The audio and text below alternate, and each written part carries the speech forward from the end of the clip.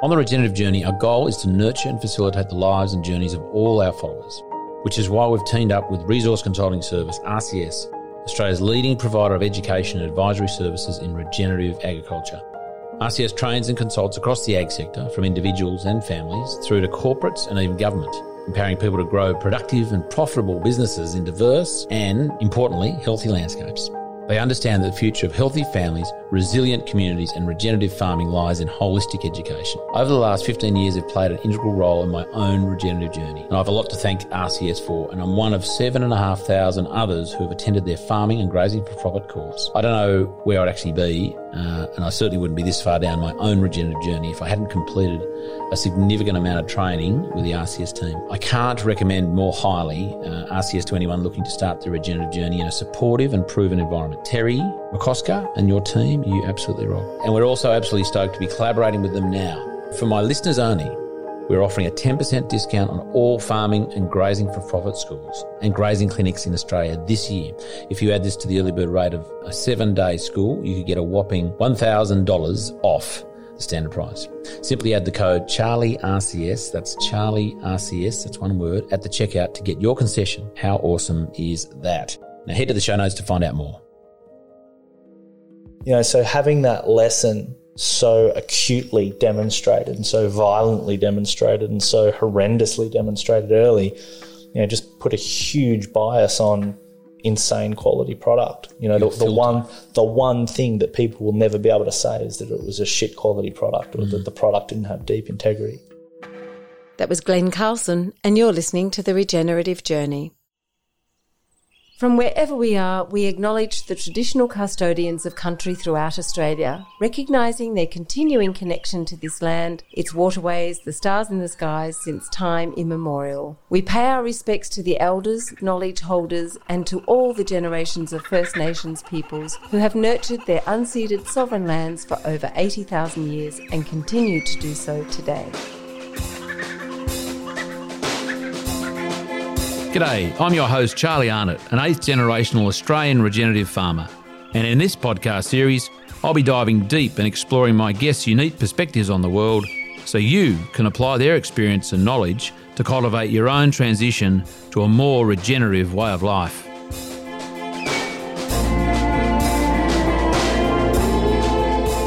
Welcome to The Regenerative Journey with your host Charlie Arnott.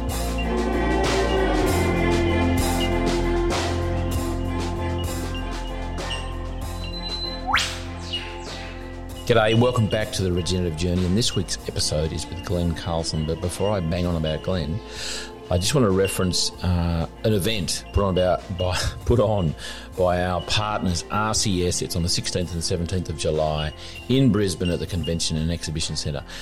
And it's all about the convergence of agriculture, human and planetary health. This decade we've witnessed global systems on the brink of collapse. And already we're seeing climate chaos, species disappearing and land degradation at alarming rates. And at the RCS conference in July, we'll explore the role agriculture can play in restoring and regenerating those systems and how the convergence of agriculture, human and planetary health is vital for our survival. I reckon that's pretty important. We're bringing together extraordinary minds from across the globe to cast a long view over the opportunities and challenges ahead. And for those who can't make it in person, you'll be able to attend virtually. So join RCS for 2 days in Brisbane for the extraordinary conference, Convergence, Agriculture, Human and Planetary Health. And see our show notes for registration details and go to the website rcsc2022.com.au. That's www.rcsc2022.com.au. Don't miss it. I'll be there. And it's going to be awesome. The guys at RCS cancelled that, I think it was 2 years ago, 2020, they were going to put it on.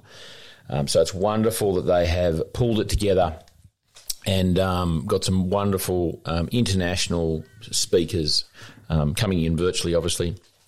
There's quite a few that will be there in person, so it's going to be fantastic. Another quick thing before I sort of slip into Glen's little intro there is what happened to COVID. I'm fascinated about what's happened. There's been some pretty big events happening in Australia here, floods in the Northern Rivers and sort of around Sydney in the last month. There's been, Russia's invaded Ukraine. I'm still trying to get my head around what that all means, or sort of who's who in the zoo there and who else is involved. And COVID's just like, no, it's all gone. But what is interesting, I'll just make a note of, is that what is on the mainstream media at the moment I saw a thing popped up on my feed, or someone sent me something the other day on a major news channel in Australia here. There was a story about a lady who had a heart attack at 52 and saying, it's genetic. And it's, I guess the intention was trying to make it sound like it was that kind of thing was kind of normal, or, it can be expected and it's genetic, so we can't do much about it. Which I think is interesting that that's even come up. When have we ever seen a story like that come up before? I thought it was fascinating that seems to be like, people dying at 52 of heart attack, females, that's normal, that can happen. I think it's complete bollocks. I think it's just trying to make what make normal what is totally not normal at this point in time. I don't think I'll go any further than that, but I just don't think that. I think that the things that are popping up in mainstream media now is very telling as to how they're not covering tracks, but just trying to justify what they've been doing for the last couple of years. Anyway, enough of that. I won't bang on too much more. What I do want to bang on about is our biodynamic workshops. We finished one last week at Hannah-Minnow, a two-day introduction to biodynamics, which is wonderful. And next couple of workshops are down in South Australia, in the crow-eating part of the world, down there at Koleski Wines on the 2nd and 3rd of May. Very excited to go down there and see Kim and Amy and family there, and also in the McLaren Vale with Melissa and Mike, who hosted us last year as well, about the same time. We're going to be doing some also in spring in WA. We're lining up to do a few over there, and also in Victoria and Tasmania in spring. It's going to be pretty busy because we've got a bit of time, few workshops to make up for that we postponed back in autumn, this very autumn. Don't forget you can buy gift vouchers as well. So pay it forward. If there's someone you love and you love them to know more about biodynamics, and you could think that their garden could do with a bit of a hit, or their farm, or whatever your in your incentive or motivation is, jump on the website charliearnott.com.au and pick up a gift voucher for them and pay it forward. I think it's just a wonderful idea that your contribution and helping others, just sort of, if you think it's going to help their farming practices, and it's not always about farming either, just quietly. It's a lot to do with with them as a human, and that's what we talk about a lot in the course as well, individuality and sovereignty and so on. So it's not just about how to grow a better carrot or a better cow. So don't forget those gift vouchers. Now on to Glen. Glen Carlson, he's fantastic. He's the co-founder of Dent Global and KPI Accelerator, which I am currently doing at the moment with Glen, and it's been fantastic. He develops personal brands. He makes them more visible and valuable and scalable. He's just fantastic. I met Glen. I actually had been given his book. Well, the book that he promotes, his mate Daniel Priestley wrote, KPI, Key Person of Influence, some years ago actually now. And then I did it's like a 2-hour online course there. It might have been last year, year before. I actually remember pretty well. I was driving down from Sydney to Milton to do a biodynamics workshop, listening to Glen. And then met him at a meditation workshop last year with Nico Plowman, who is who I interviewed on the podcast in season 2 or 3, might have been, season 2. Met Glen there. It was very serendipitous because I've been wanting to sort of do more of his KPI stuff. He was there. We were sort of on the page with meditation, and subsequently chatting about regenerative agriculture and farming. And he's since bought himself a little farm with a buddy up at near Coffs Harbour at Bonneville. I won't give you his exact address. I don't think I'm allowed to. You might go and stalk him. But he's up there with his family, and it's a fantastic little place. So I interviewed Glen up there on the farm. It was raining, so there's a little bit of pitter-patter in the background, and a few other things happened. His lovely mum, Gloria, was sitting on the couch beside us, pretending to read, but I think she was really listening in to see that Glen didn't say anything derogatory.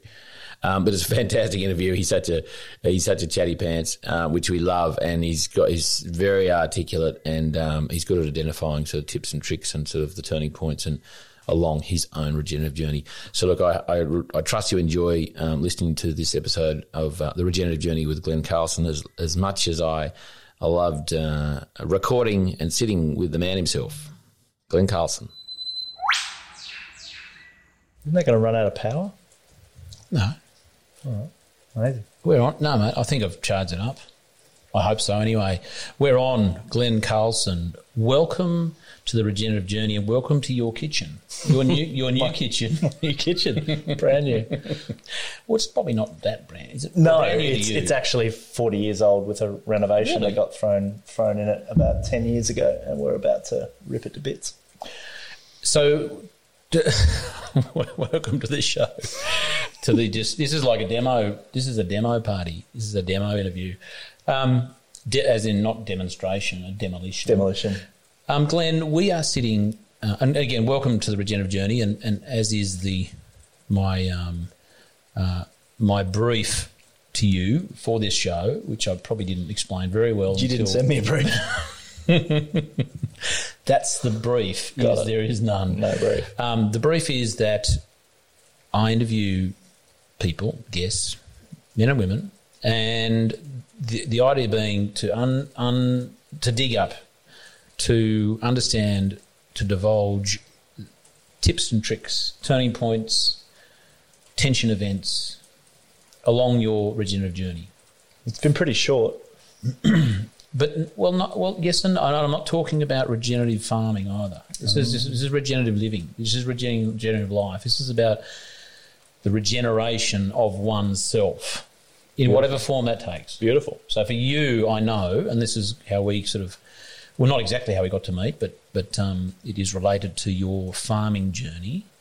But I suspect your regenerative living life journey started many years before in some way. In some, defined by, I don't know, stuff we're going to discover.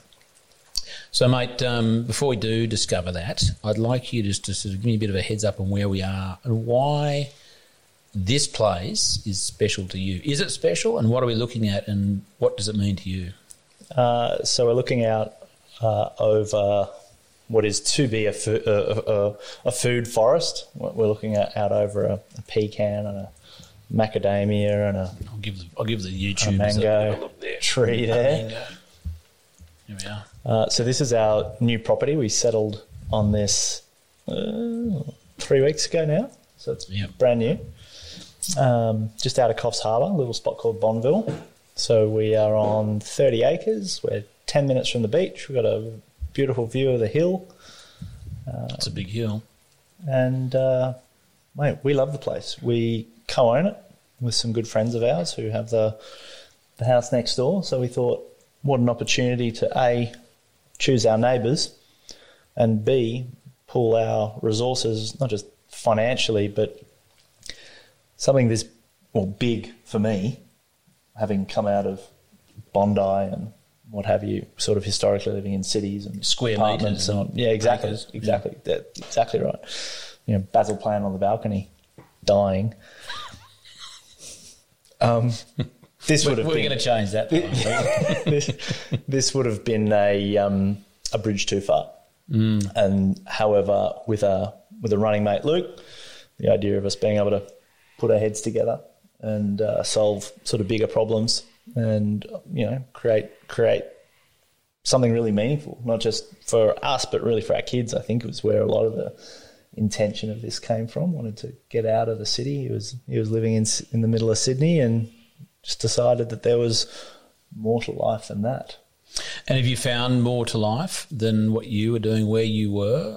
Is this your forever home, do you think? Forever's a long time. And my history suggests that labelling something as forever is probably an exercise in hubris.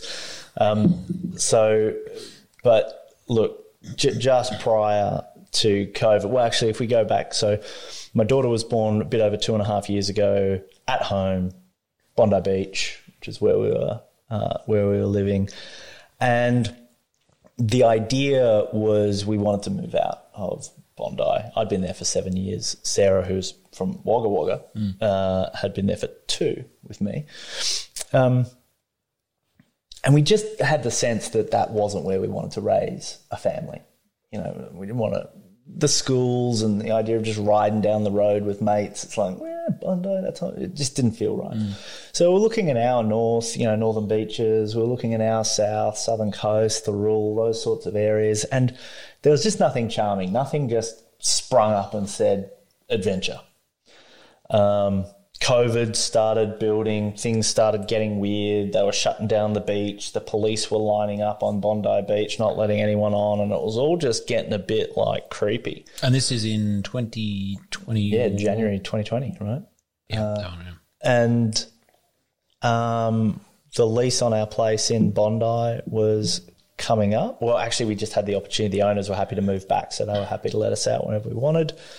We only got that place temporarily to give birth to Mila, our daughter. And I was flipping through realestate.com and my mum randomly on some other conversation mentioned the word Jindabyne. Now, I'd gone to Jindabyne a few times snowboarding and what have you, and I just typed in Jindabyne, and the first hit that came up just to rent was this gorgeous 7-bedroom place on 5 acres. So it's basically going from what we were in Bondi and almost tripling it for less than half the price. And I came downstairs and I said to Sarah, "You up for an adventure?" And she said, "Yeah, what are you thinking?" It's like, "Well, what about we move to Jindabyne?" And she's like, "Where's Jindabyne?" Not that big of an adventure. And she loved the idea. I drove down to make sure the internet was good because that was sort of my connection to my business. It was, and within 2 weeks we were in.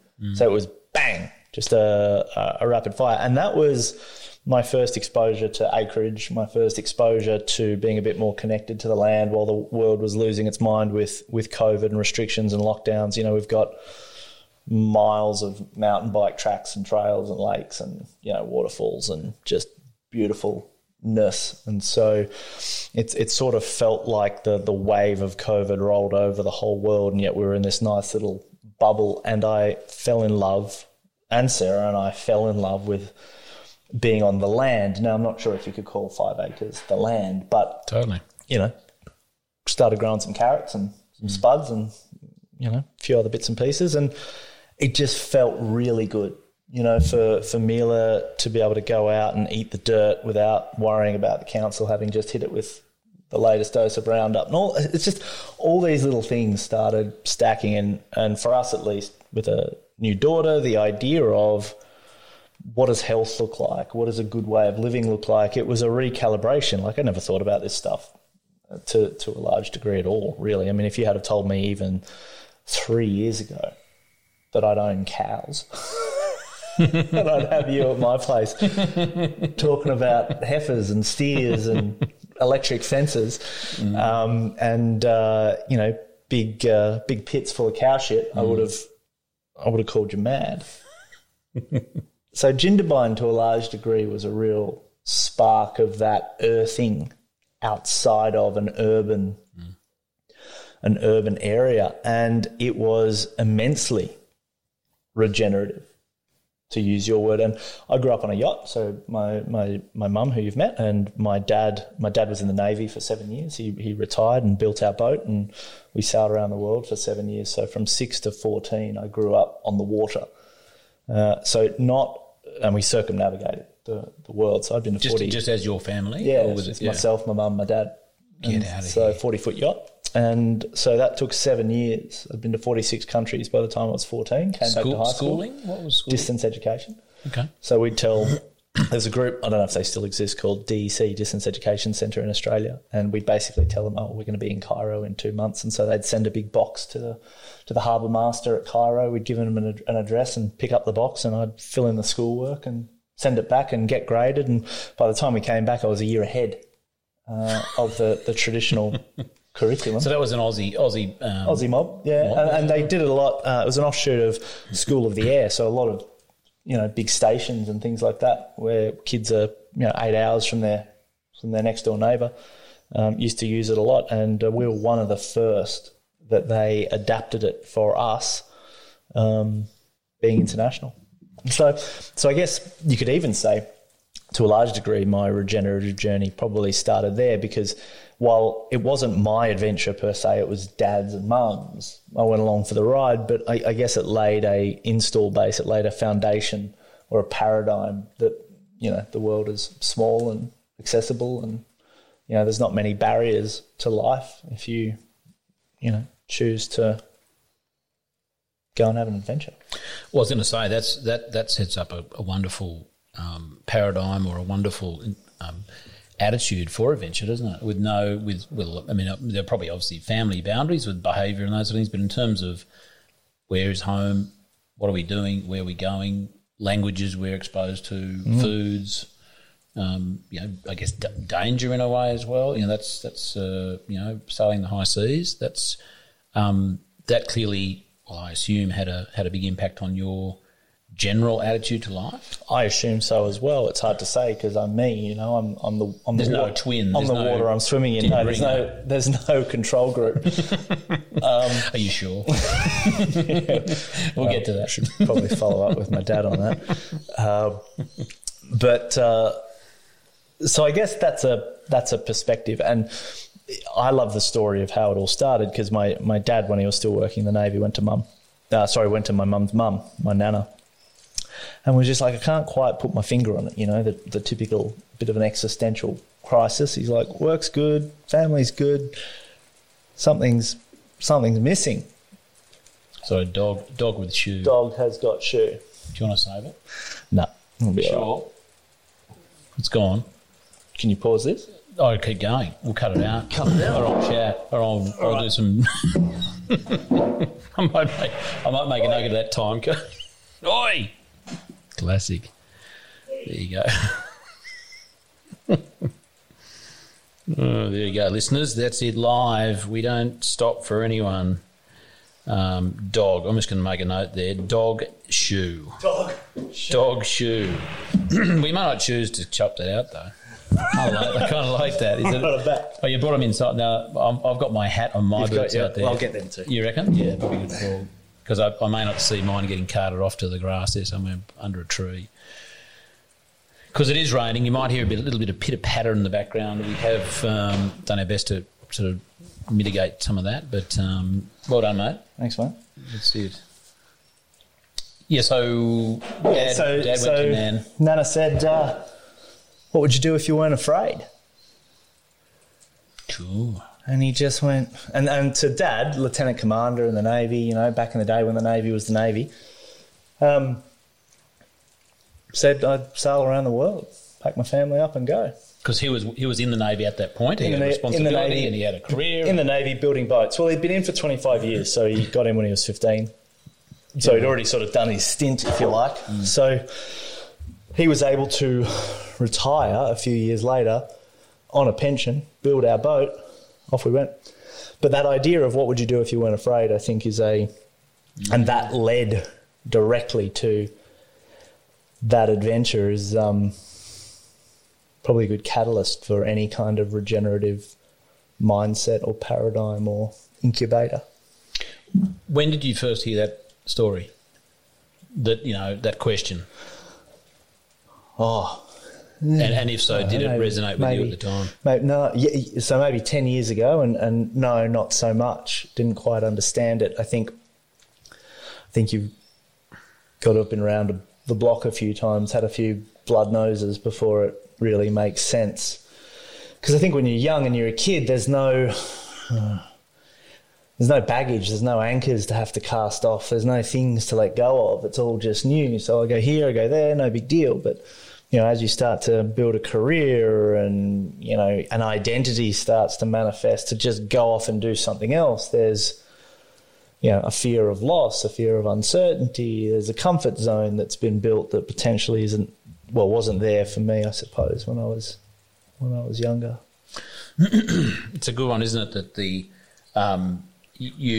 I guess everyone's journey is different and everyone's attitude to fear, and there's a lot of, wonderful quotes about how to deal with it. One I love, I don't know if Tony Robbins actually coined it or not, but he said the antidote to fear is gratitude. And that really resonated. I heard that some years ago when I was doing some of his stuff. But that to me, and I think that kind of makes sense for it, whether it's general fear, just, someone being anxious or particular fears, I think that there's something in that. That's your nan. That's wise old bird. Totally. Yeah. And so cast off the anchor. Yeah. Off you went. Fear cast aside as well. You oblivious to, I guess, what was ahead. You had no benchmark, as you said. You're talking about the boat? The boat. Oh, yeah. I mean, I don't think Dad had any fear around it. Dad was a highly skilled, yachtsman, skipper, navigator, builder, so he could, handy kind of guy. Knew what he was doing. Yeah. I think from Mum's perspective, certainly that's a big step into the unknown. She was a hairdresser at the time and, the whole bit. So, less kudos to him, but huge kudos to her for the trip and the adventure, I think. Don't get me wrong. Dad's got mad skills to be able to pull it off, but in terms of facing fear, it would have been Mum having the courage to be able to go, let's do this. And me, I didn't know any different, so I'm just going along for the ride at that point. So 14 got back, high school. Yeah. Yep. And was it purposely at 14 because it's like, we better get him into school now? I was starting to get the shits. Because who were your mates? Well, that's the problem. You'd meet kids and then you'd leave them and meet them and leave them and meet them and leave them. And, I was kind of putting on a bit of pressure going, I'd like to go to school and have some friends and live a bit of a normal life. And I think that started to sort of sink in. I mean, it had been 7 years. It's a long time. Yeah, 7 years is a long time. And, I'm seeing these shows about high schools on TV and stuff, and you just kind of, you always want what you can't have. Every kid in high school would have been like, well, give me a boat and wrecks to dive on and, fish to hunt and, tropical islands to play on. It doesn't matter where you are. I think everything normalizes and you want what's different. But I just wanted friends and I wanted that social life and I wanted to be able to hang out with people for more than, 2 or 3 weeks before we went our separate ways. Did that create a pattern in your life like that that's a very impressionable time, 7 to 14 in the world of biodynamics or Steiner or, sort of that kind of world. That's a pretty important foundational period of one's life. Do you think, and I'm no expert in that, I reference it often and I appreciate that those 7-year groupings have different influences on people. Do you know enough about that to appreciate or understand how that might have played out? Yeah. So I've done a fair bit of work on this because I suppose just in terms of willingness to connect. So quite shy by nature as a default. So more introverted by nature, tend to have very small groups of very good friends. But I don't tend to miss people. Right? I've got mates that I haven't seen in many, many years, not even a little bit of, I miss them, etc. But when I see them again, it's like we'd never met, like we never sort of left. So I guess I can move on from people and locations quite easily, potentially a little too easily historically, if that makes sense. Do we want to go there? I don't know if it adds a lot to the story. And that's not a bad thing either. I mean, that's just the way. No, it's just who I am and how it works. I don't think it's good or bad. It just is. But certainly in relationship and in relationships, close relationships, that could be an issue. I was often suggested that I was quite aloof or distant, or name the adjective, which wasn't untrue. And I reckon there'd be plenty of psychologists that would say that was a protective mechanism, But in to know the history probably sheds more of a light on it. Well, it was absolutely a protective mechanism from this idea that people leave or I leave people, one or the other. And while it wasn't like my father left me or something like that, but it was just we moved around a lot, and so that was just the nature of it. I don't think it's unusual. No. Lots of military kids and what have you move around. Oil and gas kids move around. Police kids, right? So it's not particularly novel. It's just how I grew up. It's your life, mate. And high school, where did you settle? Where did you? Yeah, Sunshine Coast up in Queensland. Yeah. So I went to Maroochydore High School. Yeah, which was interesting. Very famous Maroochydore High School. Is it? No, I'm just saying. Right. Wouldn't surprise me. Maroochydore has its gateway to the Sunshine Coast, isn't it? Yeah, I don't think you would have called it a gateway to anywhere back in '98 when I graduated. No. Eventful, uneventful. Mate, just was it hard to settle back? Yeah, a bit of the odd kid out. I went from having conversations with adults my whole life to conversations with dickheads. Young. Clearly still are. No, I found the first couple of years of high school very challenging. I found the politics of high school asinine, and I didn't understand. There's surfers and there's homies and there's skegs, and skegs are different to surfers, and there's skaters and there's all these little sects, and I just came in as this kid off a boat going, hey, let's just be friends. And were you cool for a while or the whole way through because you were so different? No. Different kids don't tend to be cool. No, I just thought that maybe with such an unusual background and history and things to talk about.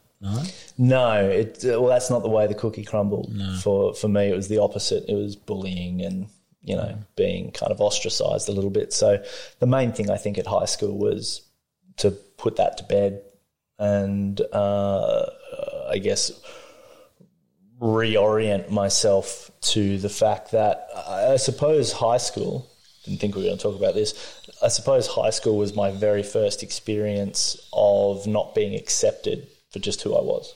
You show up, there's another boat with a kid on it, doesn't matter if you're a few ages different or whatever it is, or a different nationality or a different language or whatever it is. It's just, hey, great, let's find the common ground and get up to some mischief.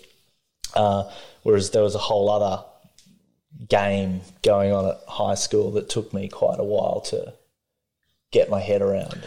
And on a few different levels too. I mean, if it's you and someone else that are, for 2 weeks at somewhere when you're on the boat, that's gone to one-on-one. You're in a school, it's you and the rest it's a whole other dynamic. Whole other dynamic. So no, I was bullied for a while and a bit of a loner. I had a small group of mates, but and I had to learn how to not get bullied eventually, and that was great. Then I got into surfing. That was a regenerative journey in itself, and that just got me straight back to, I guess, what I knew, which was the ocean and the rhythm of nature. And that was a big reset. And all of a sudden, with surfing and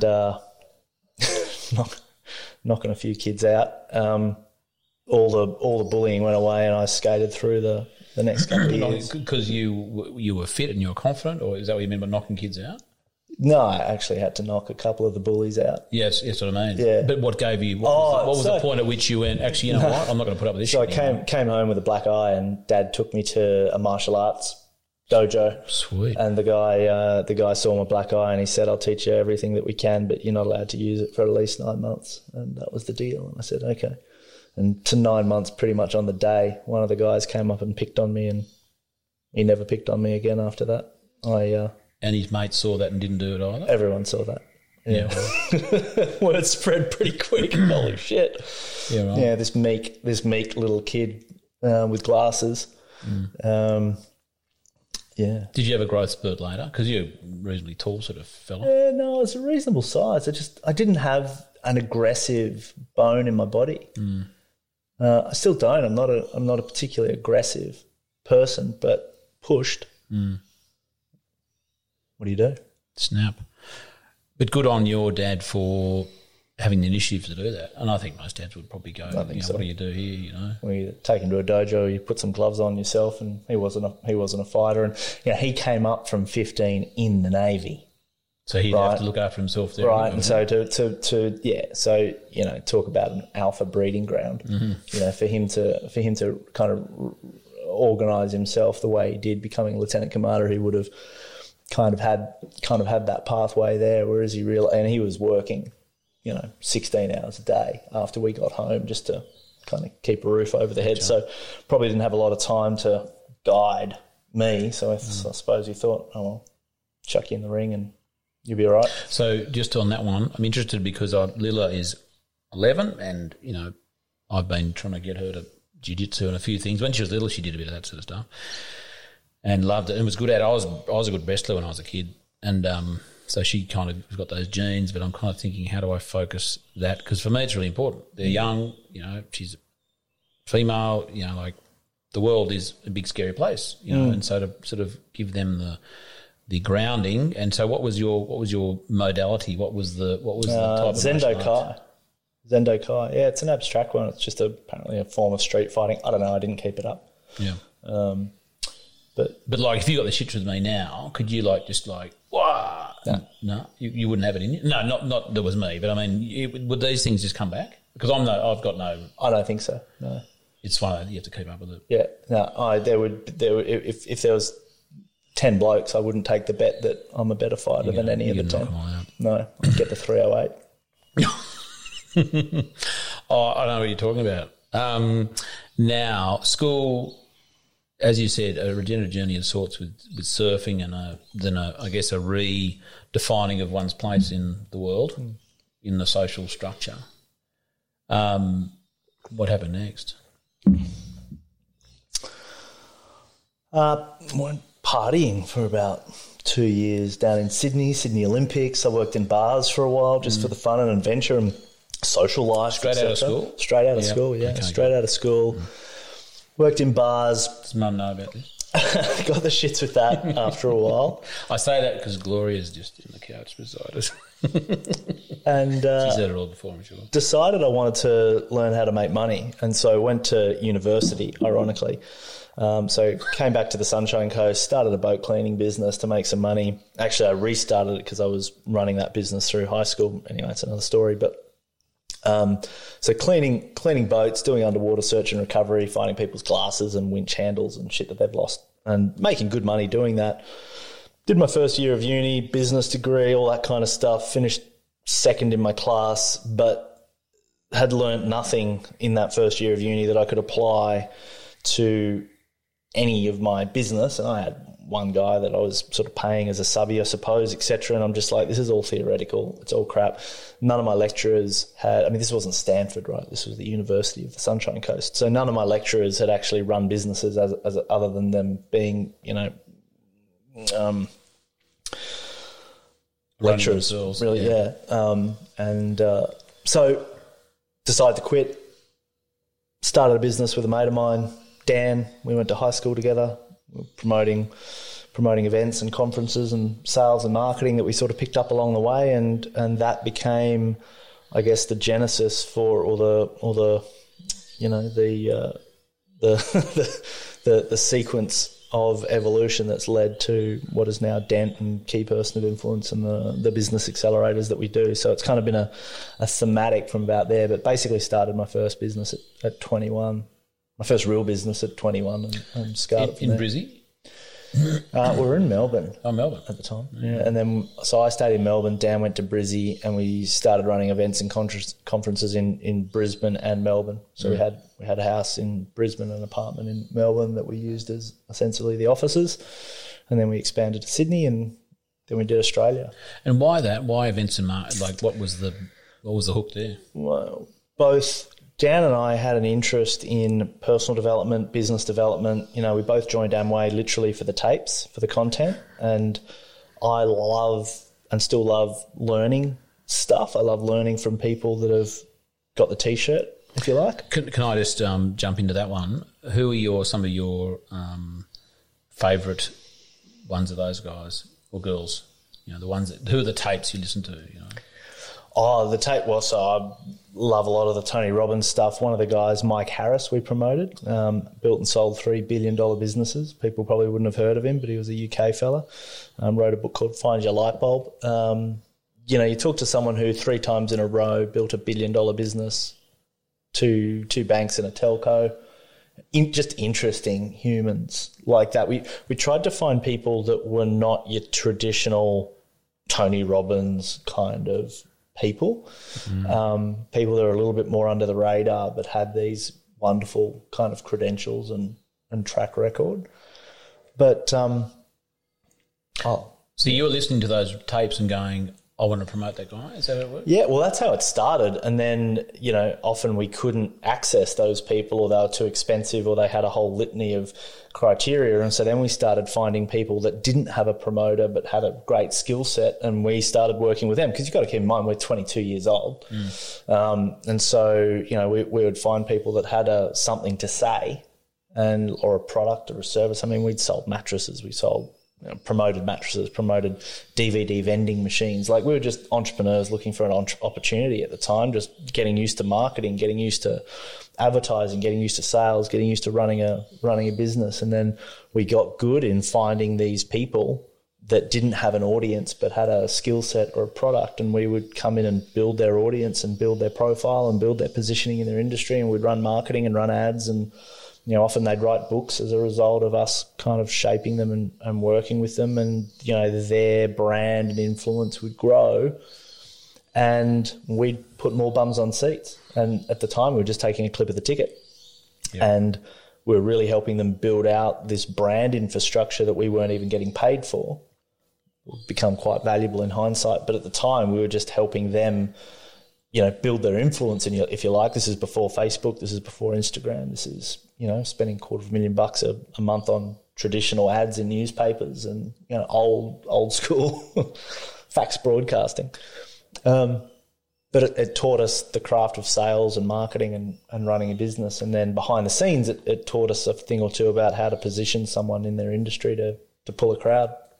And was that a bit of trial and error? Or was it like there was a recipe you found, or was there a sort of mix of everything? Yeah, it was all trial and error at the start. I mean, we also spent about a year working in another business that was, I guess, we became a competitor for them. So learned a bit of the craft, did a bit of an apprenticeship, and so there was a formula. You run ads, you get people in a room, you present a message, you give people a next step. There was a simple sort of structure there that really hasn't changed today to a large degree, and the business just grew, and it grew fast. We grew to about 10 million in revenue in 3 years. So we're 24 years old, 25 years old, controlling about 10 million worth of sales a year. And then it all blew up and went to zero. And then we, started again, and then we expanded and went to the UK, and then the GFC hit. And, so there's a big convoluted. How does something blow up to go zero? Just did. So we went from, selling, courses and training sort of seminars that people might spend $1,200, $1,500, $2,000. And then there was a company called Imagine Essential Services that was selling licenses to be able to go into a business and reorganize all of your, your power, your gas, your telecommunication, your stationery, and get you with different suppliers, etc. It was this great way for the licensee to make trailing income. It's a great way for the business owner to save costs. And so we started promoting that, and everything just, expanded really, really quickly. It was super profitable. There was a charismatic leader that was great at talking about it, and it turns out it was just one giant big con. Yeah. And we'd audited it as well as we could. It was in our license agreement that we were just a marketing company, etc. But it was horrible. It was just we were 24, 25 years old. The whole thing came out as a giant scam, giant Ponzi scheme. The guy has become a serial con artist. He's been in jail, the whole bit. We didn't know. We're 23, 24, starry-eyed, thought we were doing the right thing. We checked with all these different people, and he had group licensees and surrounded by 20, 25 odd people that were fans saying this stuff worked great. It was a really well put together pile of bullshit. And so we were the marketing engine that promoted that. So that we got entwined in that, and that fell apart. And, knowing that you'd been involved in essentially liberating about $10 million from people over, the course of a couple of years, pretty horrible feeling. And so while there was no, malice or nefarious intent whatsoever from our perspective, you certainly pause a little bit and go, whoa, recalibrate this. And that was when we decided that we were never going to promote or sell anything that we didn't have control and ownership and a deep understanding of. And a deep understanding of, yeah. We just weren't going to promote anything of anyone else's. We were going to promote stuff that was ours. So if anything went wrong, we could fix it.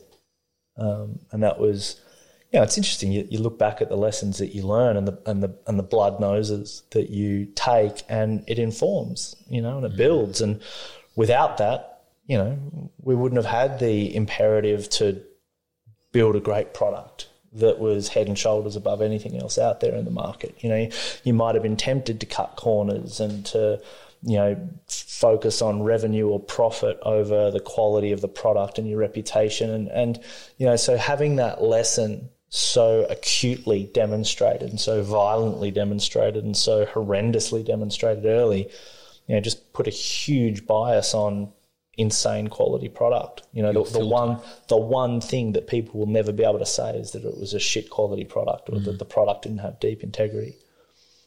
So that was a hard lesson to learn, but one that obviously stood you in good stead. That created the new template for integrity 100%. and criteria. So a challenging situation was actually life-changing. Always. Yeah, as they tend to be. Well, as one hopes. Well, because sometimes, people go through, challenges occur to people and they deal with them, but not everyone learns from them, I think. I don't think. I try to, and sometimes I struggle to see the light and the benefit of these things, but you're absolutely right. We've all got our blind spots, and I think there's something about things that are acute. It's very hard not to learn a lesson out of something that happens that's so acute. Right? The stuff that's hard to learn lessons from is just the grinding sort of mediocrity or the grinding issues or the grinding problems that are just kind of elongated and dispersed over time, so you start to normalise them. The human brain is really good at kind of just getting used to shit. The painted room scenario. You get used to a painted room pretty quickly, whereas the acute experiences in life tend to be very easy to learn things from, whereas identifying the painted room that you're in and learning from that is often the trick. There's no growth stimulant like pain, as someone once said, or many people experience. What happened then? Don't know what we're talking about. Recovery. We're at zero. Here at a zero. Oh, right. Then we rebuilt. We went back to our original model, which worked, and we were able to control. We expanded to the UK, and we were just promoting authors and speakers that we knew had credible products. And then the GFC hit, and it went to zero again. And you're were you in London at this stage? London for 2 years. Yeah, we decided, we were 26, 27. Yeah, 26 at this point. Australia became a little bit small and potentially a bit jaded, just a bit like, ugh. And, there is a larger marketable population inside the M25 in London than in all of Australia. And you don't have to travel, So for us, it was an opportunity. So we went there and, running events and conferences and, bouncing back to Australia a few times. But eventually it didn't make sense to do anything in Oz because it was just going off. Over there we were doing really well. And then the GFC hit and, we had about 15 or 16 on the team and we had a good brand and all this sort of stuff. And it just, and that was where we kind of got the bit of feedback that businesses fail, but entrepreneurs don't fail. Like the mindset of entrepreneurship is learn, adapt, develop. And while businesses will come and go, it's like my daughter can be building Lego and it'll fall apart and, okay, build it again. She doesn't really take it personally. Whereas, it's very easy to take a broken business or a business that's falling apart. It's very easy to take that personally. Mm-hmm. And so we took that quite personally, but then had to learn to actually know we built it wrong. And the reflection and the hindsight was, well, how would the business have needed to be different to be resilient enough to have survived that? And whatever answers you come up with there are the key design features to build into the next business. And that became our current business, Dent. And, with those more media, more technology, more digital, less local, less human time intensive. So all of these things that we started building in and eventually teaching to our clients through our accelerator programs, it meant when COVID came along, we were able to grow 15% as opposed to many other people in our industry I know went to the wall. It was like COVID was the test for the model, the ultimate test for that model. Yeah. Well, part of the feedback we got back in the GFC is every 7 to 10 years. The market corrects somehow. Somehow the world comes up with a reason for everything to go tits up. And, historically it's financial. There's the stock market will correct or, the GFC or whatever. It typically had been financial. There hadn't been anything of substance historically like a pandemic, with the kind of lockdowns and the rolling shenanigans that sort of went on around all of that. And that affected businesses in a totally different way. But the same things that would make a business, or most businesses, resilient against a financial collapse also make them resilient against a pandemic and lockdowns and things of that nature. And so not just were we in pretty good stead, but because we've been teaching this stuff to our clients for 10 years, they were in pretty good stead. And so that just helped our reputation. That it's like, oh, wow, here's this group of people that are doing really well. And there's a bit of success guilt in our community when everyone's going to the wall and there's all this sort of blood on the streets in the middle of the pandemic, whereas a lot of our clients that were using more media, they were using more technology, they were more diversified, they had global products, etc. They were resilient. We had physios that they had to shut their physio practice down, but they had global coaching models that they were delivering that were bringing in a couple of $100,000 a year that could, keep them going through it. So while they took a hit, the hit wasn't terminal. There was kind of a what's the word, segue into something else related to what they were doing. They were already prepared for, or had I guess more emphasis on what may have been a sideline thing became like, whoa, I can't meet with people anymore. Well, I'm finding that there are parallels to agriculture and to, it's monocrops are bad. And in business, if all you've got is a single product or service, that's like a monocrop, and it's bad and it's fragile, and it's vulnerable, and it's boring, and it's it's very, very similar paradigm. Whereas our approach, over the last sort of 10 years has been it's about the ecosystem, and it's about having a product ecosystem. So if you're a heavily service-based business where you want to build a product line or a series of product lines.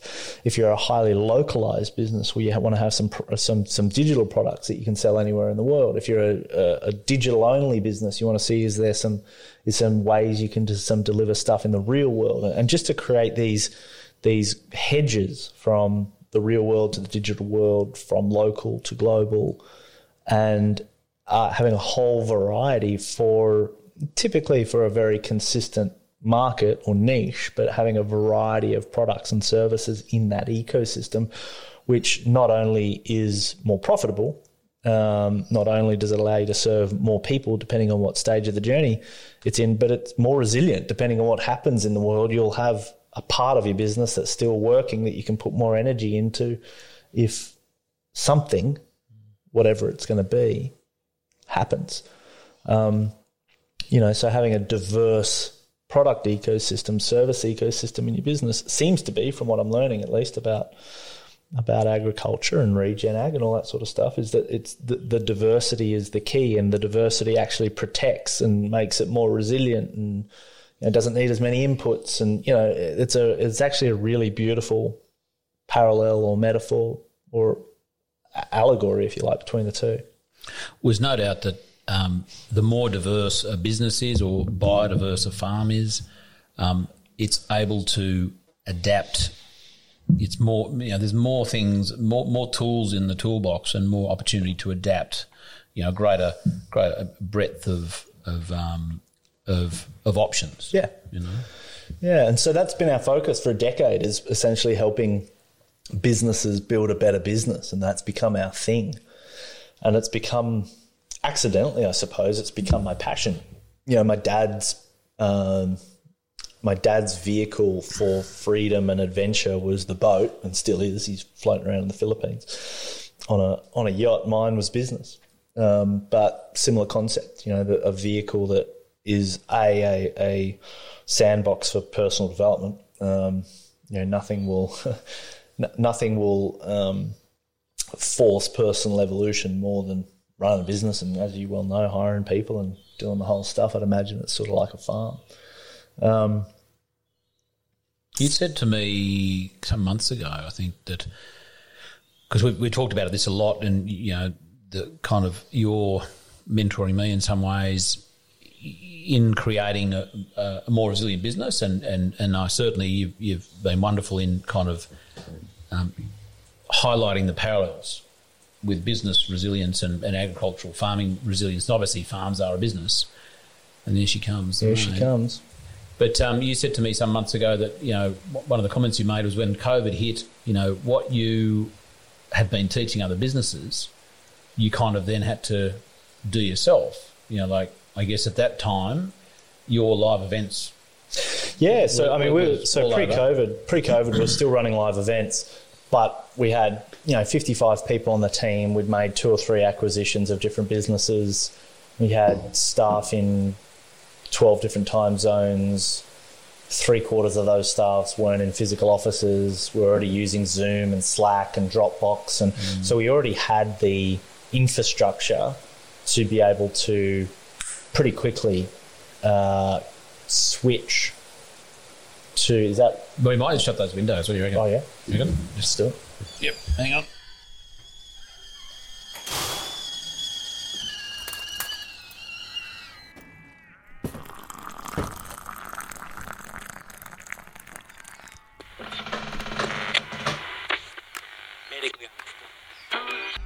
Looking for more information to assist your regenerative journey? Come join Charlie and his guests around the kitchen table, an online community of supporters with exclusive access to the Regenerative Journey interview transcripts, live online Q&A sessions, a chance to engage with other like-minded people, and more. Go to www.charliearnott.com.au/the kitchen table, and we look forward to sharing a yarn with you. Now let's get back to this week's episode. Yeah, it's a bit little. So you already had the infrastructure. We already had the infrastructure, and the beauty is no one had a choice. No, people had, our clients. It was like, well, we're not allowed to do physical events. We're doing it online, and had we have done that prior to sort of the mandates and the kind of government saying you're not allowed to meet with people and gather and all that sort of stuff, I don't think people would have swallowed I'm just not doing physical events anymore. We're just going to go online.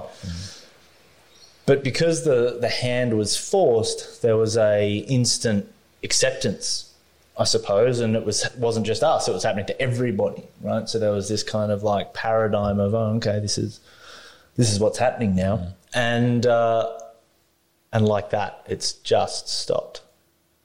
Not a drop. Pretty much. It happens up here, doesn't it? Just on and off. And people loved it. It was like all of a sudden we don't have to commute. All of a sudden we can have mentors from wherever they are in the world. We have clients from wherever they are in the world. So our business went up because all of a sudden people from Singapore and Mumbai and all sorts of different places that weren't going to fly into Sydney or Brisbane or Melbourne or London, or, we had some physical hotspots where we would focus our events and conferences and sort of business trainings. that really excluded anyone that wasn't, that was more than an hour and a half drive from there. I mean, we had some people that were committed that would, drive 5 or 6 hours in or fly in from a remote area or whatever it was, but they were the outliers. Whereas all of a sudden, so long as someone had an internet connection, they were a client. So we will never go back to physical events now because we'd piss off 3/4 of our clients because they're from all over the place. Well, that was my next question: is what has changed forever? What is forever's a long time. But what has changed in the medium to long term? Well, no. So end of. So one of the things that my dad taught me that I think is very wise is you got to sail the weather you've got. So a skipper's not going to. I mean, they can make plans for medium to long term, but if the weather changes, react to the weather, right? And so that's sort of my approach. And it's more if you kind of go up a level and think the weather's always changing, right? But what are some of the things that are constant? Well, some of the things that are constant is if I've got a boat and I've got sails and I've got navigation equipment, I can sail the weather I've got quite comfortably, right? And it's like, oh, that winch is broken and it doesn't, we'll fix the winch and then we can, it's kind of like reverse engineering that in terms of what does the business need to look like to be able to weather whatever happens, right? So for now, given the weather, it doesn't make sense for us to run any kind of physical events, and our clients prefer the online events. They're getting better results faster. And instead of being big, long days, they're sort of 2.5 hour, which you've experienced, sort of intensives, which is like, oh, there's one thing I can now go out and implement without the overwhelm. Because there's a lot of, going down the permaculture rabbit hole and, there's this huge, fixation on first principles, right? And if you can get the first principles right, and what are the design elements that you're looking at putting in at the start, can make a huge difference. And so when you think about doing a physical event, well, you're not going to do a physical event for 2.5 hours. It doesn't make sense to get a venue and get banners and get AV and fly in a speaker for 2.5 hours. You're going to do it for a day or 2 days. And so just some of those layerings of like, why are we doing 1 and 2 day conferences? It's like, because the setup's such a pain in the ass and the infrastructure is such a pain in the ass. Whereas when all of that's gone and all you need someone to do is sit down in front of their computer, it's like you can really reimagine how you deliver learning and content and information. And so that reset has allowed us to go all the way back to first principles and say, okay, how do we do this even better given the new rules of the game? So to then go back to a less efficient way of doing it at this point doesn't make sense. I can't predict what would cause us to do that.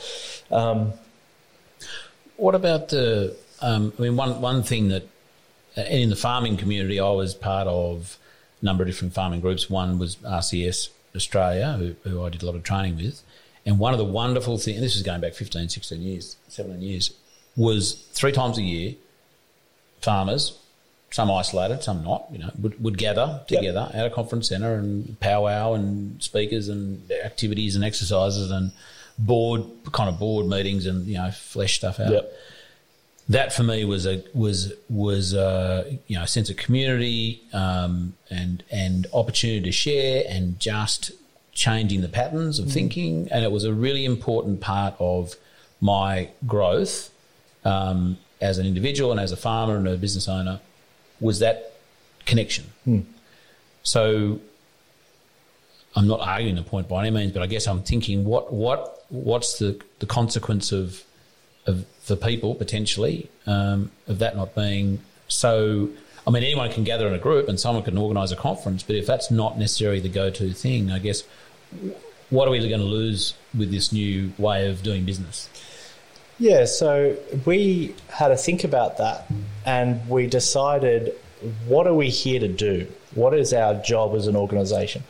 We specialise in helping leaders of established businesses build their brand, transform their product model, position themselves as their industry. The book Key Person of Influence, all that. Like when you need to put a nail in, you go get a hammer, right? When you need to build your brand in your industry as a business owner, you come to us. Now, we could keep expanding out and go, oh, maybe we create a magazine and we could do annual retreats and, and let's be in the business of community now. And you start creeping out and it's like, okay, well, it's a hammer and it's a this and it's a that and it's another thing, of which there are many, many groups and organisations that also do that. Yeah. And when we started talking to a lot of our clients that were our really successful clients, they're like, I've got friends, I've got communities, I've got places I can plug into, I go to a personal development conference or a course, etc. But there really isn't much that does what we do. And so we decided to focus insanely on that thing and to do it really well. And yeah, we have some people say, wouldn't it be great for us all to get together? And look, one day we absolutely will, but we're not going to do it when some people are going to be excluded because of their medical status or where they are in the world or can't get on flights or, potentially if I live... Like, my dad still can't get here to meet his daughter, a granddaughter, because he doesn't know if he's going to be able to get back to the Philippines based on all the, the policies and what have you around COVID. And just while there's still that, I guess, threat of... that threat, we just want to be consistent with everybody in the same way, and we don't want to create a scenario where a bunch of people are left out because of where they are or the choices they've made. Yeah, and the rules of gatherings or venue policy or that sort of stuff. Yeah, all that, it's just too hard. And the powers that be now have a template to be able to just shut everything down on a whim and ostensibly be rewarded by it. Like, people seem to love it, and that's a huge business risk, right? And we don't want to sit there and have an event coming up in 3 months that costs a huge amount of energy and resources to put together, and then all of a sudden, the next wave comes out. So hopefully this all settles down. Everyone learns their lessons. We look back over the last couple of years and go, oh, that was a bit full on. We might temper the way we handle this next time. But until such time, we don't want to add any additional business risk for the sake of a conference. Given that we can put nails in one after another, doing exactly what we're doing with no risk whatsoever.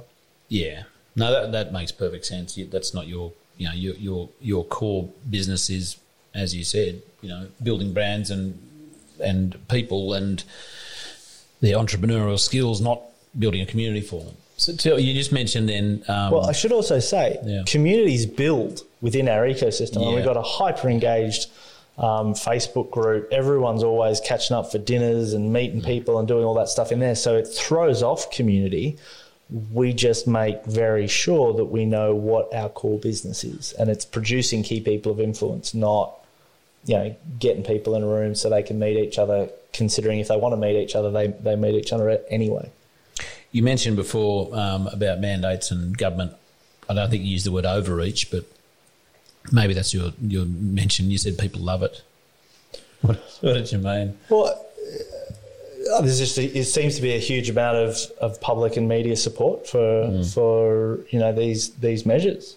Western Australia, the Premier still gets a huge amount of kudos from his constituency around essentially turning Western Australia into its own isolated country.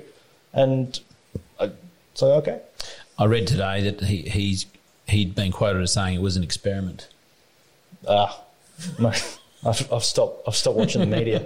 I've stopped listening. It seems to be just just part of the cycle now. It's a bit of a drama, but certainly it was a drama that had a huge impact on our business and on our life for a long time. And so, getting back to here, Glen, in this wonderful sanctuary with the beautiful rain tumbling down, and I guess you did allude to it before, or didn't so much allude to it. It was pretty clear. This is you being here now, being an owner or a steward of the landscape, is a response to that. I don't like to think of it as a response to that. I think that would give it too much power. I think life is bigger and broader to that. I think it's a response to the fact of, growing up on a yacht connected to the ocean and the rhythm of nature. I think it's a response to being fixated through my 20s and sort of somewhat early 30s with a real focus on money and finance and business and success and that young bull kind of let's go at the expense of everything else. And really focusing on that. And I think it's a rebalancing back to what's meaningful, what's regenerative, rejuvenative, what feels charming, what feels exciting. And I love the ocean. I love surfing. I love spearfishing. I love doing these things, but being on a boat in that constraint of space is not my path. But this idea of land and my experience of reconnecting to the rhythm of nature and to the sound of nature and to its pulse and to its nuance is something that I find deeply meditative, regenerative, to use your word a few times, but there's just something very magnetic about it that is subtle, and that when I was in business in London, in Melbourne, in Sydney, on flights, in aeroplanes, backwards and forwards, doing the whole thing, building the business, doing the do, it gets drowned out. It's like this subtle whisper that you can't hear at a rock concert. But when you get out of the rock concert and all of a sudden this subtle whisper starts coming back through, and I think Jindabyne let us tap back into that subtle whisper and to be like, wow, this is very sublime in its energy and in its healing nature, if you like. I haven't really articulated it. I haven't spoken about it to a great deal of people, but it's sort of in that line. And so I would like to think that while COVID definitely got us out of Sydney, so it was a catalyst, I wouldn't like to say that this is a reflexive response to that. I would not want to give it that much power. What is this farm and Jindabyne to some extent, where, as you said, that catalyst was? What is it? What has it been, and what does it feel like it's an antidote for?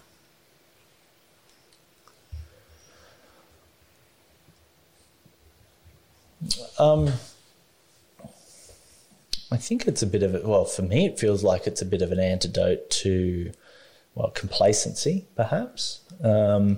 Bit of an antidote to, I don't know what the word is, but, living a urban lifestyle, everything's outsourced. You're really not responsible for anything.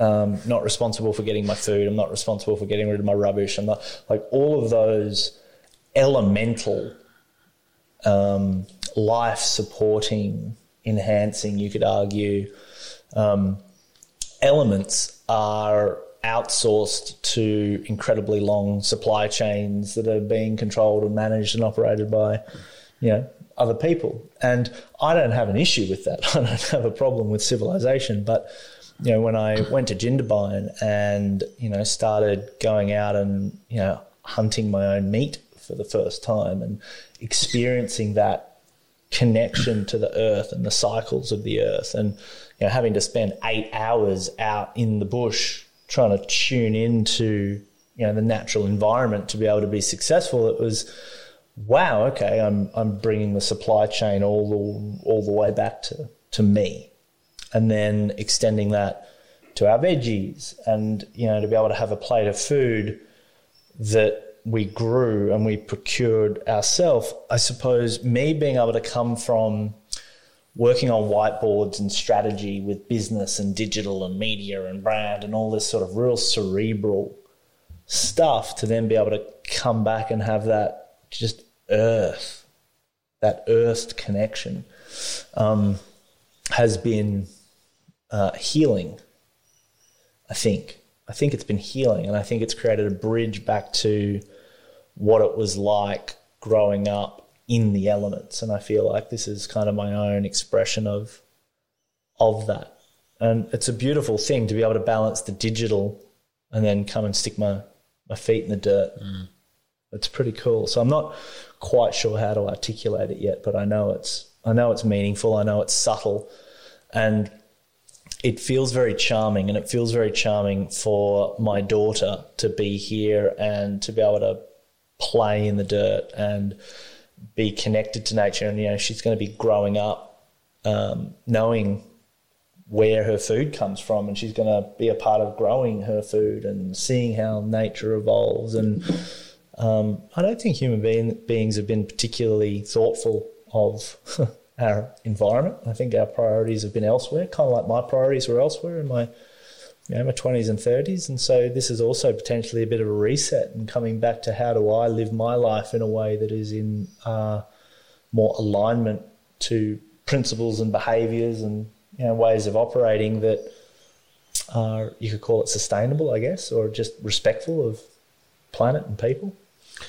It's you mentioned earlier, Glenn, that Sydney, I think it was Sydney, Bondi, maybe want to get out of there. So there was a push away from that. Yeah. And then through a series of different events and a catalyst, and then drawn to here. It's a not uncommon situation where there's it's really good that I believe it's good that is the situation. There's a push and a pull.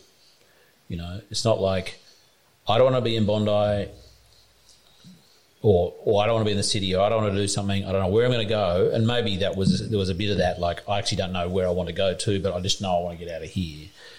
That's one thing, but to know where you want to go or to be courageous enough to try something else is a wonderful thing, because there's a push away and then there's a vacuum, there's gravity towards something else, which I think a lot of people understandably probably may want to get out of the city, may want to change their life. And I'm being reasonably general when I say that. But not knowing what to do. We didn't know what to do. I wasn't sitting there in Bondi going, I want to, I want to farm on our own land. No, it was way more. And in hindsight, knowing what I know now, having met Nico and Vedic meditation with you and all that sort of stuff, it's seeking charm. And for us, being in Bondi just didn't feel charming. There are a few things we could kind of rationalise and go, because of this and because of that and because of the other, but it just didn't feel charming anymore. I'd lived that life. I'd done that life. Sarah had done that life. Like, it was like tick.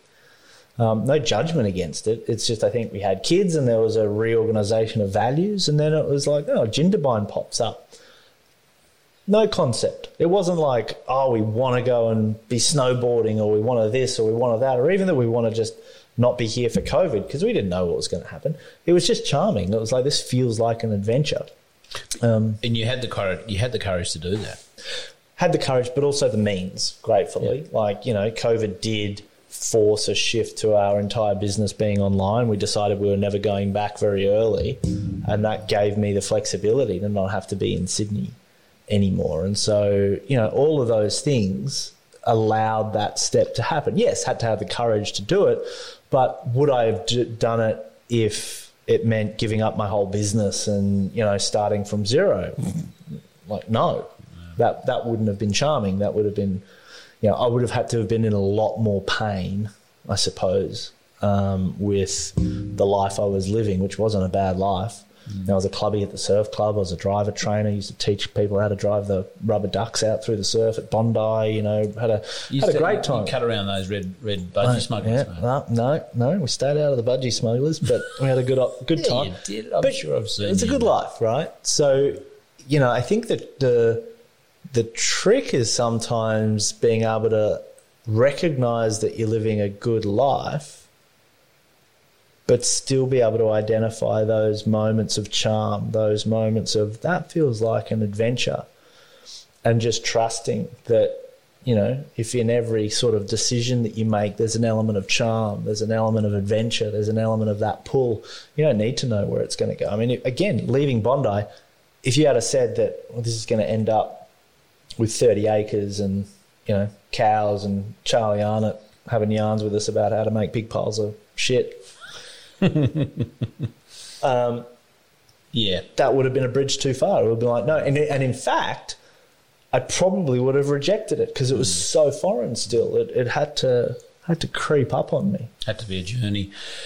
Talk about the farm, Glenn. Tell us what you're doing here. What's? I mean, there may be some activities you want to tell people about. We have no idea. Yeah, we have no idea. We had a wonderful tour this morning. I had a wonderful tour. You've done it many a time, but I had a lovely, lovely look around before the rain, or in between rain showers. So it's beautiful. So what is it? 30 acres. What would you call it? It would be 3/4 paddock, grass. Probably more, really. Maybe more, right? 4/5. Yeah. Quite a lot. It's interspersed with some beautiful trees and some fruit trees and a lovely stream with a couple of little plunge pools and watering holes. So it's kind of like a big blank canvas. And our original intent was sort of a permaculture regenerative paradigm, which is how do we do this in a ecologically responsible way, right? We don't want to be, pumping fertilizers into the ground. We want to, have a circular energy system, nurturing the soil, growing food, growing, some animals, and doing it in a way that's beautiful and that, when we show up and when others show up, it is regenerative, it's restorative, it feels like a bit of a sanctuary. And, when I first drove onto the place, it felt like it felt like that, but it certainly has, because quite a lot of it is still paddock and quite open and, mowed. The idea is not to maintain 15 acres of, 20 acres of grass. And so it's what can we do with that? And, I think phase one is just get some grazing happening, which you and I and Luke were talking about, and the crew, in terms of how to set that up and then evolve it from there. We're going to get some chooks, we're going to get some ducks, we're going to get some geese, we're going to get some guinea fowl, we're going to get some, maybe a couple of horses. And then as that happens, we'll grow up the garden, we'll grow up the food forest, plant some trees, maybe an orchard here or there. The idea is to keep it as a hobby, as something to really pull me, and Luke owns a data center, so it's a similar, very sort of cerebral, digital type businesses, and this idea of them being able to come out and fix a fence is very charming and compelling to me, right? That idea of being able to put a couple of hours a day, into the property and into the land is just a very, I don't quite have the word for it yet, because it sounds so pedestrian. And if you had told me, 5 years ago, fixing fences, it would have been like, what the fuck's gone wrong? How do I get to that? How do I get to this? Whereas now it is a true delight to be able to look at that, because I think, again, understanding some of the principles behind what we're trying to do and why we're building the fence and what that could become. And it's interesting. I've never owned any kind of land resembling this. It's always been, apartments and duplexes and things of that nature. Whereas this is like, wow, really stretching my consciousness out around what we could do, because what's a heifer? Do anything with what's a heifer. Exactly. A lot of people don't know. No, and I didn't know until this morning. And I mean, I guess that's the beauty of it, is that we don't know, but we're excited to find out. We got 4 cows roaming around at the moment, and they seem to be all right. So, well, I mean, I think that's and I've said it many times because it's true. As my experience is that not dragging previous farming paradigms into this new space is one of the biggest assets, or you're not dragging the liability of thinking, of legacy of, whether it's dad or grandfather or just previous life experiences of farming. And now there's some benefit in that, but the just from experience and kind of knowing how to strain up a fence. But in terms of seeing, as you have expressed this morning, an empty pallet, and you see your questions this morning were fascinating for me. Because they were naive in a lovely, wonderful, innocent way, which is like, what, people don't ask those questions enough. Starting from scratch, because that's a great thing. You're curious, you want to know, you're looking at it differently, and that's a really that's a really positive thing, and that's a real asset that you are standing at, looking at this with a totally new, clear pair of eyes, different perspective, seeing it as it is, essentially. And I think seeing what I see in business, I see people that are doing it just wrong. Like they're making it really hard for themselves, and they're struggling with trial and error. And, they're not necessarily seeking any kind of best practice, and they're not happy. And I try to apply that sort of logic to everything and go, all right, what does best practice look like? Who's kind of living the life that we want to take that element from and model, and how are they doing it? And, when we go to a farm or a property and they got big empty chemical tubs laying in a pile out the back and they're spraying shit everywhere, and all these machines and, diesel blowing out the back of tractors, it's like, that doesn't feel nice, doesn't feel charming. But then when you see people that don't have any of that, and they've got this beautiful circular ecosystem running, and the ducks are eating the snail, so you don't need that, whatever it is. It's like, well, that feels lovely. And so how are they doing that differently? And kind of recognizing that, and you don't have to go too deep down the rabbit hole to realize that there are some real fundamental principles and way of doing things that take you down a very, very different path very, very early on. But it matters, that I think the decisions that you make before you decide to go one way or another, because they go off in very different tangents. So it would seem. I loved and you said it before, and you said it a number of times previously, that, and I think you might have even put it in a few different contexts, is that monoculture. That businesses, in agriculture, monoculture is not necessarily, it can be a highly productive system. The output can be very productive, but it's very intense, it's very high input. Quality can be most often lacking. It's a yield-based, commodity-based kind of way of thinking, and it's very prone to disruption. If one of those elements, the guy doesn't get here with the superphosphate in time, or the urea costs, like these, your dependence on other things is as imperative for the whole system to work.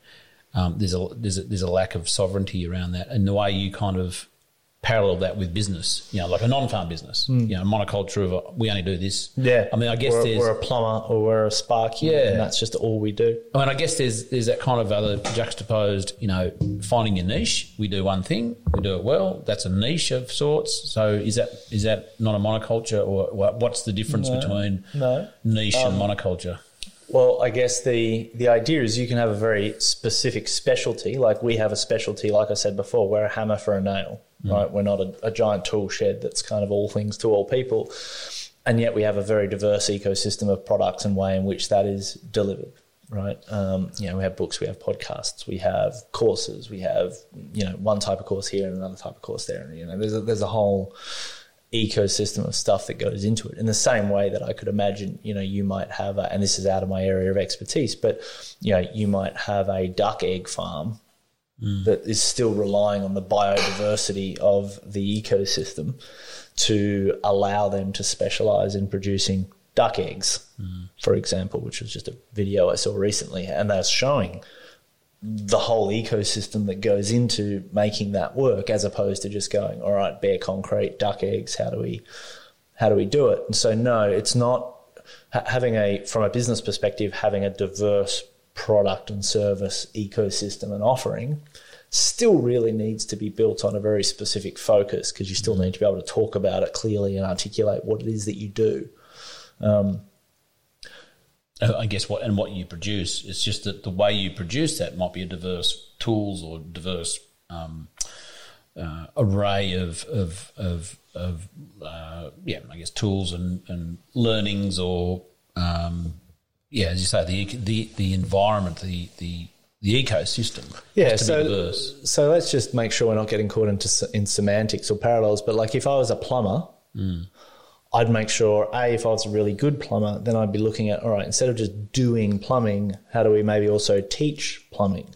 Yeah. And how do we maybe teach plumbing businesses how to do better plumbing, and how do we do that around the world? And then how do we have, so now we do plumbing, but we also teach plumbing, and then maybe we also have we're involved in the curriculum at TAFEs to be able to train apprentice plumbers, and we're involved in that. Maybe I speak on plumbing in industry sectors in the industry, but then I might also talk about business outside of that, because maybe we do work on culture, right? Because the way we differentiate our plumbing business is by having a culture, because it's not about the plumbing, it's about this. So then maybe we can do some stuff around culture to them, and all of a sudden we broaden what it is to be a plumber, right? But if anyone was to say, what do you do? I'd still say, well, I'm a plumber and we do plumbing. But we do it at a whole bunch of different levels to a whole bunch of different sort of stakeholders, as opposed to I'm a plumber and I'm a arborist and I'm essentially a handyman, right, which starts to generalise back down again. No, fair call. Mate, we are running out of time. I've got a little separate session for you, Glen. I think I did mention before for our Patreon members, so we might slip into that pretty soon. Great. So we'll sign off here, unless there's anything else that you'd like me to, any Dorothy Dixes you'd like me to ask you. Is there anything you're burning? Well, I don't know what you're referencing with Dorothy Dix. I think I'm showing my age, or you're showing yours. Setups. Got it. No, mate. I've just appreciated the opportunity, mate. Good chats, and I have to thank Nico Plowman for the serendipitous meeting that we had at his retreat last May, his meditation retreat, because I had been actually given the KPI book, Key Person of Influence book, a number of times, and then I received it in the mail a couple of years ago because I did a 2-hour session that, as you guys I guess still do a 2-hour sort of like a teaser, if we can call it that. Yeah. So had an entree. A nice d'oeuvre. And that was, I think there was a reason, knowing Nico and my spooky way he works, when I turned up to the retreat and you were there, like, I know that bloke, I've listened to his podcast. Glen does have a podcast, by the way, who has how long have you been doing the podcast? The Dent podcast, I think maybe 4 years now. Yeah. And how often do you roll it out? What's your sort of frequency? Down to about one a month. Yeah. At this point, it used to be weekly, but now it fits in really well with the ecosystem. Yeah. Like usually, I just like talking to some of our real standout clients, but I also just decided with Mila, didn't want to be a full-time podcaster along with sort of everything else as well. So lovely to have met you at the retreat, and for a number of reasons we kept in touch, and I'm here doing farm tour and chats about cows, and actually we haven't looked for a spot to put the cow manure concentrate pit yet. We must do that first. Yeah. Oh, after this. Go cows work out and what kind of cows we've got. Cows, what sort of cows, what are you going to do with them? How does a heifer get pregnant? Where do fences go? Get the gloves out. Back to basics, mate. And you've been very kind to chat with me on many occasions and help us with what we're doing in our business ecosystem and our services and our products, which has been wonderful. And the lovely thing, and I guess it's a bit of a plug for you, but I guess it's a bit of not a purge, but it's a way to express that what it's meant to me is that for years I kind of, touching on the KPI and the book, and for years I kind of had a sense that there was more to what we were doing. There was more, there was a structure, and there was a kind of a way to piece this together, and in my mind it was just all in pieces, and in some ways it's coming together. And so I have to thank you, Glen, for I guess creating the opportunity to help pull the things we are doing together in a much more sympathetic and synergistic way, and add some things and probably take a few things away as well, I suspect. Hopefully not this podcast. You might say, mate, this is actually shit. You should stop doing this.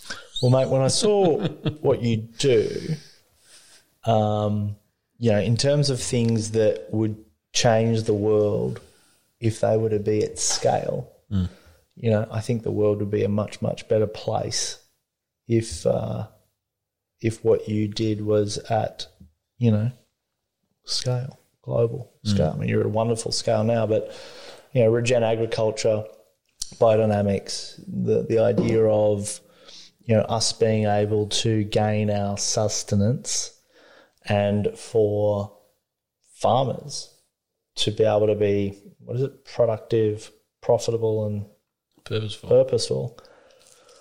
It's a beautiful thing. And it's a paradigm that needs to be changed, and there needs to be a counterweight and a counterbalance against that. And of course, there's lots of people doing lots of really good things, but you in particular are one of the people that I think is going to move the world in big ways. And I just wanted to rub up next to you and come along for the ride. Well, feelings mutual, I have to say.